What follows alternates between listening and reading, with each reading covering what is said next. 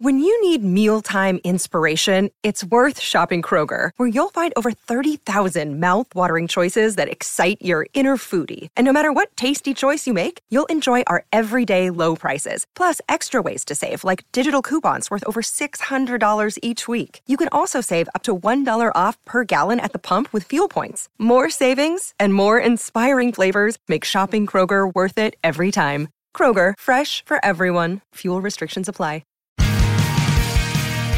Welcome to the Making Waves at C-Level podcast with your host, Tom Singer.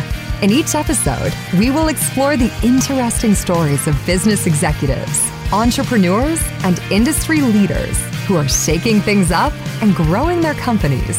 It is time to make some waves. Now here's your host, Tom Singer. This is Making Waves at C-Level, the podcast for those who shake things up in business and are focused on growth and success. This episode is produced in partnership with the Austin Technology Council. ATC is a 30-year-old association that is focused on promoting and facilitating the growth of technology companies in Central Texas. Over the past 3 decades, the business ecosystem in Austin has changed, and ATC is actively changing also. To learn more, visit austintechnologycouncil.org. My name is Tom Singer, and I have hosted this podcast for over 8 years and 726 episodes. I am also the new CEO at the Austin Technology Council. And while this podcast is not focused on Central Texas, in the coming months, I'm going to be interviewing leaders from Austin tech companies and the solution provider organizations who serve them.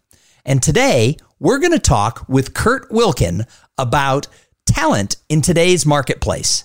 Hey, Kurt, welcome to the show. Tom, thanks so much for having me. Congrats on your new gig. I'm excited to see what you're going to do with Austin Technology Council. You and me both, Kurt. Hey, for those of you who don't know Kurt Wilkin, he is the founder of both Hire Better and Bee Cave Capital. And what he does is he serves entrepreneurs with capital and talent. And let's face it, those are the two biggest things that every company needs to grow. So, Kurt, give us a little bit of your background about how you founded these two organizations and a little snippet of what they both do. Yeah, you bet. I'll start with my background was Ernst & Young. I was in the audit group, and I'm a bad CPA, so became an entrepreneur very quickly thereafter, and had a company that grew very rapidly that you and I actually used to compete against each other, you with the VCFO and me with the controller group. Sold that, and then I was looking for something more impactful, something that's going to do more than just solve people's problems on a temporary basis. So I bought Hire Better, which was a recruiting firm that had a different bent on how they went about attracting and recruiting talent for companies. I loved the concept. I loved how they did things different. So I bought Hire Better in 2011. Gosh, it's been 11 years. And we've made tremendous strides to really being the strategic talent partner for entrepreneurial companies. So that's the Hire Better side. And back in 2002, when I started the controller group, we started investing in friends. And that led to a few investments that got overextended, but thankfully at least one of them hit. And so now over the course of the last 20 years, we've invested in about 150 companies, mostly at the angel stage. And so now I work with entrepreneurs, both on the capital side and talent side, to help them really build great companies. Well, as we said in the intro, talent and capital, those are the two things that companies need. So why do companies run into sort of roadblocks when it comes to either the right talent or finding the right capital? Well, I'll start on the capital, on the talent side. What I found is most entrepreneurs hire very reactively.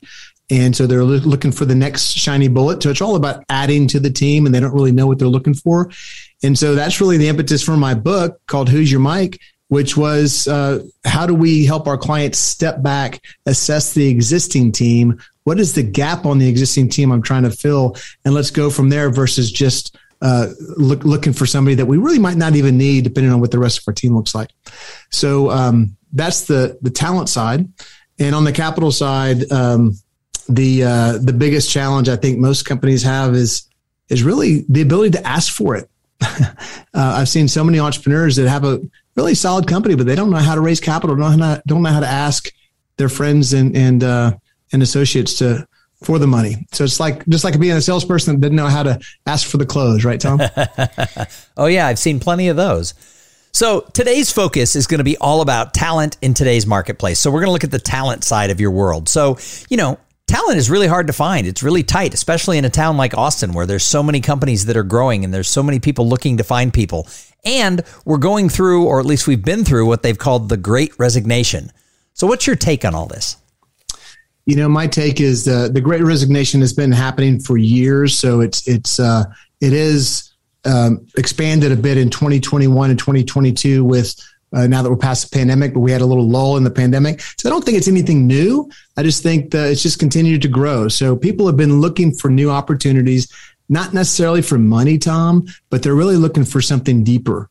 Most people are looking for purpose. They're looking for something that drives them. And I think that's lost on many entrepreneurs and CEOs. A lot of them think employees are still looking for paychecks. And that may be the case in certain cases, but for the most part, people are looking for something deeper. So what is that something deeper that people are looking for? It's something, it's a purpose for the organization. It's a mission. What are we trying to accomplish that's not just making money?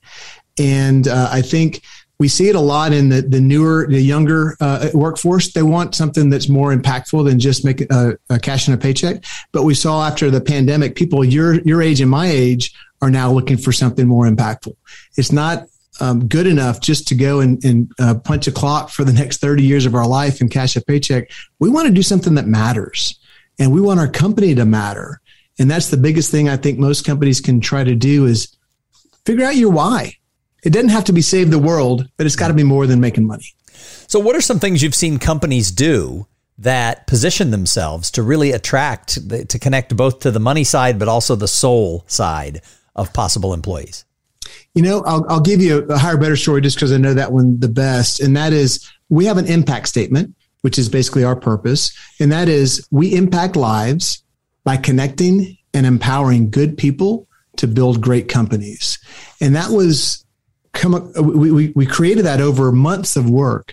What do we do that impacts other people's lives? And we do as recruiters, we bring Tom, we didn't recruit you to Austin Technology Council, but you needed a change and you wanted to change, and a recruiter might have impacted your life in that way. We've got many examples of ranging from helping people move back to where their mother lives because it has had a new child, or even crazier, helping one young lady in North Carolina work her way out of living in her car to, ultimately having a good job that she could feed and provide for her family. So many stories like that really how we impact the candidates' lives, but also our clients' lives. If we can bring an A player to be a difference maker in your organization to take it to the proverbial next level, then we're really doing something special. So as we look at sort of this, this workforce, this highly competitive workforce, what are some other things that companies can do to stand out so that they're going to have an easier time hiring in this competitive world? Well, I do think the biggest one is everything I just described about the why, but it's also core values. And it's some things that sounded soft 5 years ago are now, I think, table stakes. Obviously, you've got to be somewhat competitive from a compensation perspective, and you have to have some cool perks. But it's not about foosball tables and pool tables like it was, back when you and I were coming up. It's more than that. Obviously, the big one in today's day and age, I just emceed the Best Places to Work event in Austin, and it seemed like every company out of the 80s was touting their virtual work environment. Now we can work both from home and from the office. So I think that's somewhat table stakes too. In order to attract great people, you've got to offer them that opportunity. So let's talk about remote work. That's obviously one of the hottest topics that are out there for the companies that I work around. And so what are some things that companies have to do? Is hybrid really becoming the answer, or is remote going to be the king of this thing? I think it's up to you, the organization and the leadership team, what you really espouse. Some people still want you to come to the office, and that's okay. If that's the kind of structure you want and it really means a lot to you, then that's okay. There are people, myself included, as you can tell from the background, I'm in my office. I like to come to the office. So I just wanted to say that you have to be yourself. At the same time, in order to attract the best people, I think at this point, you've got to offer that option. Many companies weren't set out to be totally virtual, so keep that in mind. And then, frankly, many managers and leaders aren't created to manage virtually. And I'm looking myself in the mirror when I say this. I suck at holding people accountable. So because of that, I can't lead a virtual work environment because you could just walk all over me. But I've got a partner that manages, so it helps me a lot. So I know a lot of people who I thought would love to work remotely who are getting themselves back to the office, and they're a little bit more introverted. You'd think that they'd be the ones who want to be home. And I asked why, and they said it's that collaboration factor. So what are companies doing if they're fully remote to really have that sort of community feel and that collaboration? Well, thankfully now there's a lot of tools that maybe were out there pre-pandemic, but now are very acceptable. Things like Slack and Zoom and whatnot. I think there's a lot of virtual water cooler type things that people are creating. That's fantastic. We have a lot of activities, weekly basis and more to keep our team engaged as a outside of work, if you will. So we just had a book club, for example, this morning where we're talking through a book and how it impacted us. Great. Well, speaking of books, you've just released a book. It's out on the digital versions and the audio versions, and it's going to be out first part of August as able to be ordered as an actual hard copy book from Amazon. It's called Who's Your Mike? M-I-K-E. And then on the back it says the business book for people who hate business books. So give me a little background of what the book's about and tell me about these people who hate business books and why they should buy yours. Well, I'll start with the hate business books. I think most business books are probably 80% fluff. There's maybe a 20% nugget that's really, really good in there. And in order to fill a full book that you can sell, you've got to fill it with the same BS that you read in other business books. So that's one of my challenges with the traditional business book. The other is most of them are sunshine and rainbows, how you can follow my 5 steps to be a billionaire and have sex every day. And, whatever those key things that drive you are. And I just think that's bullshit, if I can say that on your podcast. Sure, why not? And my book is it's intended to be it's about stories about other people. I think most entrepreneurs learn from their own mistakes, but they also learn from the stories of others. And I like to say, I don't want to just hear the glory stories. I want to hear the gory stories. The bigger the shit show, the more I'm going to learn. So the book is about it's a collection of stories about the types of employees you're going to meet on your entrepreneurial journey. And each chapter is a different character. And it's just a fun way to have to learn from other people's experiences. So every chapter is meat. There's not fluff going on here. Every chapter is a different personality type that you're going to find along the way, right?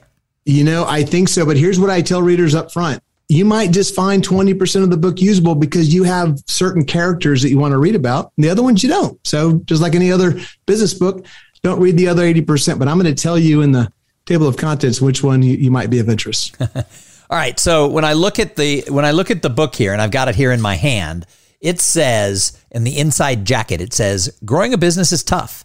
Entrepreneurs usually start off by cobbling together a team of self-starters willing to bust their asses for the company, usually from within their personal network, their college buddies, their friends, their family, their relatives, etc. Those scrappy teams are perfect for the startup culture, but because they're tough, they're hungry, and they're willing to do whatever it takes to succeed.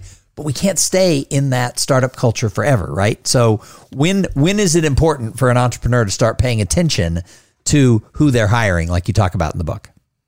It's a great question. I think as you come through that startup phase and you quote, make it through that, if you will, you're going to have to start professionalizing your team. And you move from a generalist team to more of a specialist team. It doesn't happen overnight. And don't let anybody convince you need to go hire 5 execs from the outside overnight. But it does mean as you maybe outgrow members of your team, you can start bringing in folks who have had that experience and, quote, been there, done that. What I like to say is if you've got a leadership team of, let's say, 5 people, if all 5 of you are going through this amazing growth for the first time, you're going to learn a lot of lessons the hard way.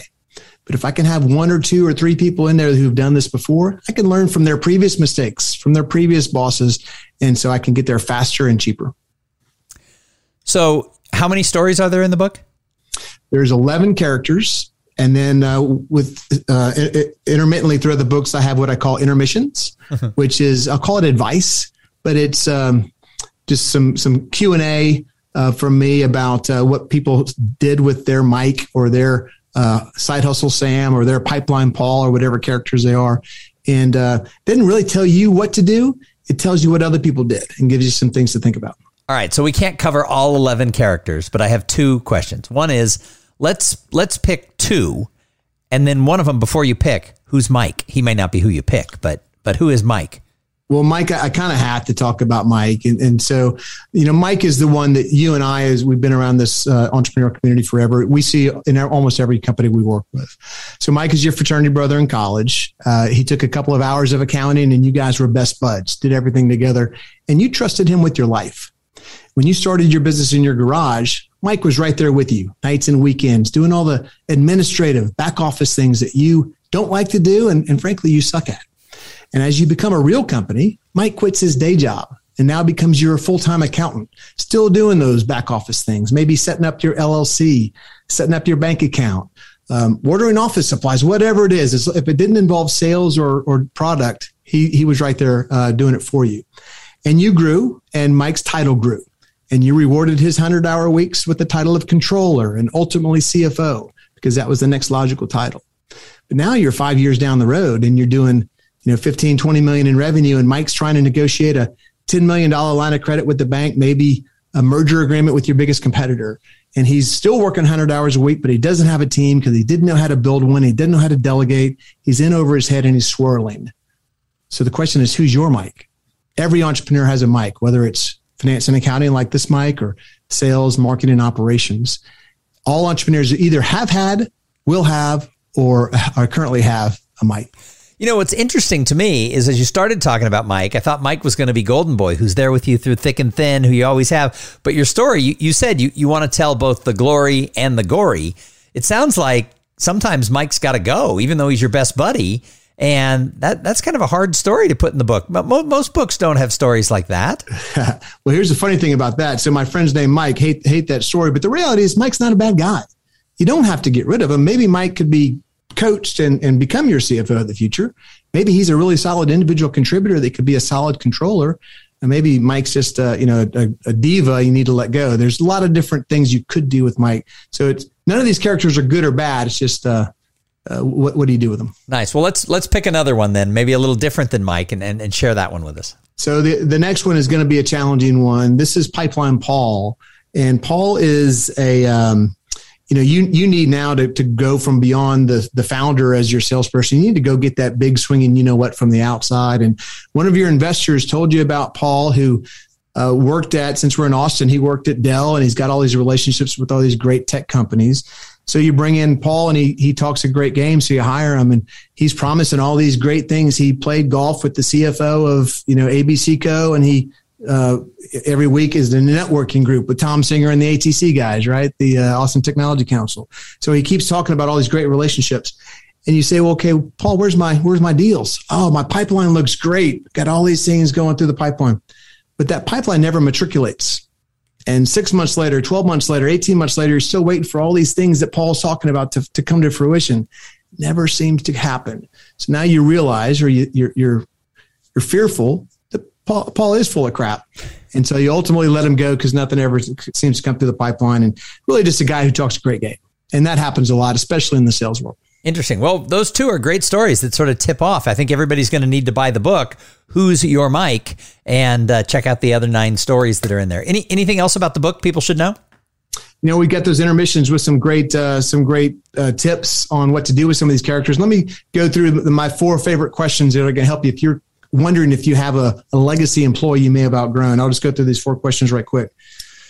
Number 1, let's use Mike as an example. Knowing today what you know about your organization and where you're going, would you enthusiastically rehire Mike as your CFO? And maybe you might hire him again as your buddy, but not as your CFO.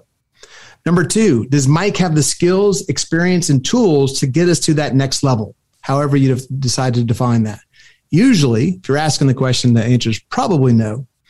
And the next 2 are gut questions that I like to ask really to help me feel what my gut is telling me. The first one is, what if I had a team full of Mikes? How would I feel? How strong would my team be? And if you think, oh my gosh, that'd be chaotic, too many Mikes. That's part of your answer. And the fourth one is, what if Mike came into my office tomorrow and quit? Would you be relieved? Would you be scared? Beyond the first 24 hours, oh my gosh, I'm losing my best friend, would you ultimately feel relieved? Those are good gut questions. And if the answer, all four of those are in the negative, it's probably time to move on from Mike, or at least move him somewhere else in the organization and bring in someone else. Nice. Well, let me shift gears real quick before we kind of wrap it up. I have two more areas I want to cover. One is, let's talk a little bit about the recruiting industry. I worked in the industry for a couple of years. It's gone through a lot of changes. What do you think that everyone in business needs to know about recruiting? I think they need to know that most recruiters, especially in this entrepreneurial lower middle market, are paid on commission. And they need to be just as adept at vetting talent as the recruiter is in bringing talent. So be careful. That's not all recruiters, but it's the contingent recruiting model, especially. I know you didn't work for a contingent recruiter. I worked in retained search, just doing C-level stuff. Retained is definitely different, and that's what Hire Better is. You retain us just like you would retain your attorney or your CPA or what have you. So it's slightly different, but it's still, you just got to understand the incentives across the board. The other thing is talent is it's still a candidate market, maybe less so than it was 6 months ago, but still very much a candidate market. So as you're recruiting, not only screen them and vet them and make sure they're a good fit for you, but you have to be a little bit on sales mode to make sure that you can sell them on your opportunity. And you have to treat them like human beings, treat them great, or you're going to lose the good ones because they don't want to be treated like a piece of meat. Nice. All right. So since this episode is produced in partnership with ATC, let's talk a little bit about Austin. You've been here a long time. I've been here 31 years. We've seen the city grow. We've seen the tech community grow quite a bit. What do you think is awesome about Austin? And where do you think as a community we need to be paying attention to make sure we don't kill that golden goose, I guess? You know, Austin's just got such a cool vibe about it. And many of your listeners have heard of Keep Austin Weird, which is our way of, using local resources, stores and whatnot. So that Austin vibe is so cool. And I think that's what attracts so many people to the city. And then what do we have to do to be careful to make sure that this boom that we've created doesn't go away? Yeah, that part scares the crap out of me because we've got so many people moving in from West Coast, East Coast, what have you. We've got to try to keep that. I would encourage your listeners to remember why they're moving to Austin. It's that cool vibe. And the more we try to make Austin like LA or San Fran or New York or wherever you came from, the faster we're going to lose that vibe. What are areas we need to improve on? Besides traffic and heat and the weather? I don't think we can do much about the heat. Yeah, true. What can we improve upon? You know what? I'd like to see more diversity. The African-American population, especially in the business world in Austin, is not enough for a good diverse population. And we've proven with all the studies that are out there, is the more diversity you have inside a company, the more successful and the more profitable you are. And that goes through all the demographics of diversity. So I think that's always a super important thing for companies to do. So Kurt Wilken, anything else you'd like to share with the listeners here on Making Waves at C-Level? The last thing I'd want to say is good luck, Tom. Austin Technology Council. You guys are set for a bright future. I'm excited to be part of it. Nice. Well, Kurt, thank you so much for being here and being a guest on the show. Before we go, I have to thank the other sponsor of this episode. This episode, like all of them, is brought to you by Podfly Productions. Podfly takes the time and the headache out of creating your own podcast. They set you up with the right equipment, training, and guidance to ensure you're going to sound amazing. Podfly does all the heavy lifting and that pesky technical work so that you can focus on creating great content, growing your audience, and interviewing people who are making waves in business like Kurt Wilken. Hey, if you want to start a podcast, and I know that some of you do, jump over to podfly.net/coolthings and check out the offer that they have for the listeners of this show. Again, Kurt, thanks so much for being a guest here. Thank you to everybody who tuned in and listened to this podcast. Please come back every week and subscribe on Apple or Spotify or wherever you get your podcast joy. Now go out there and make some waves in business on your own and have some fun along the way.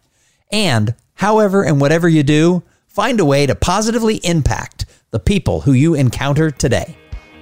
Have a great day. Thank you for listening to the Making Waves at Sea Level podcast. Without your listening to these in-depth conversations, there would be no show. Connect with Tom at tomsinger.com and follow him on Twitter and Instagram at tomsinger.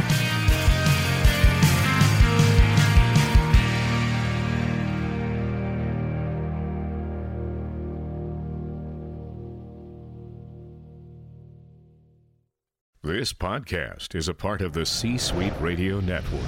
For more top business podcasts, visit c-suiteradio.com.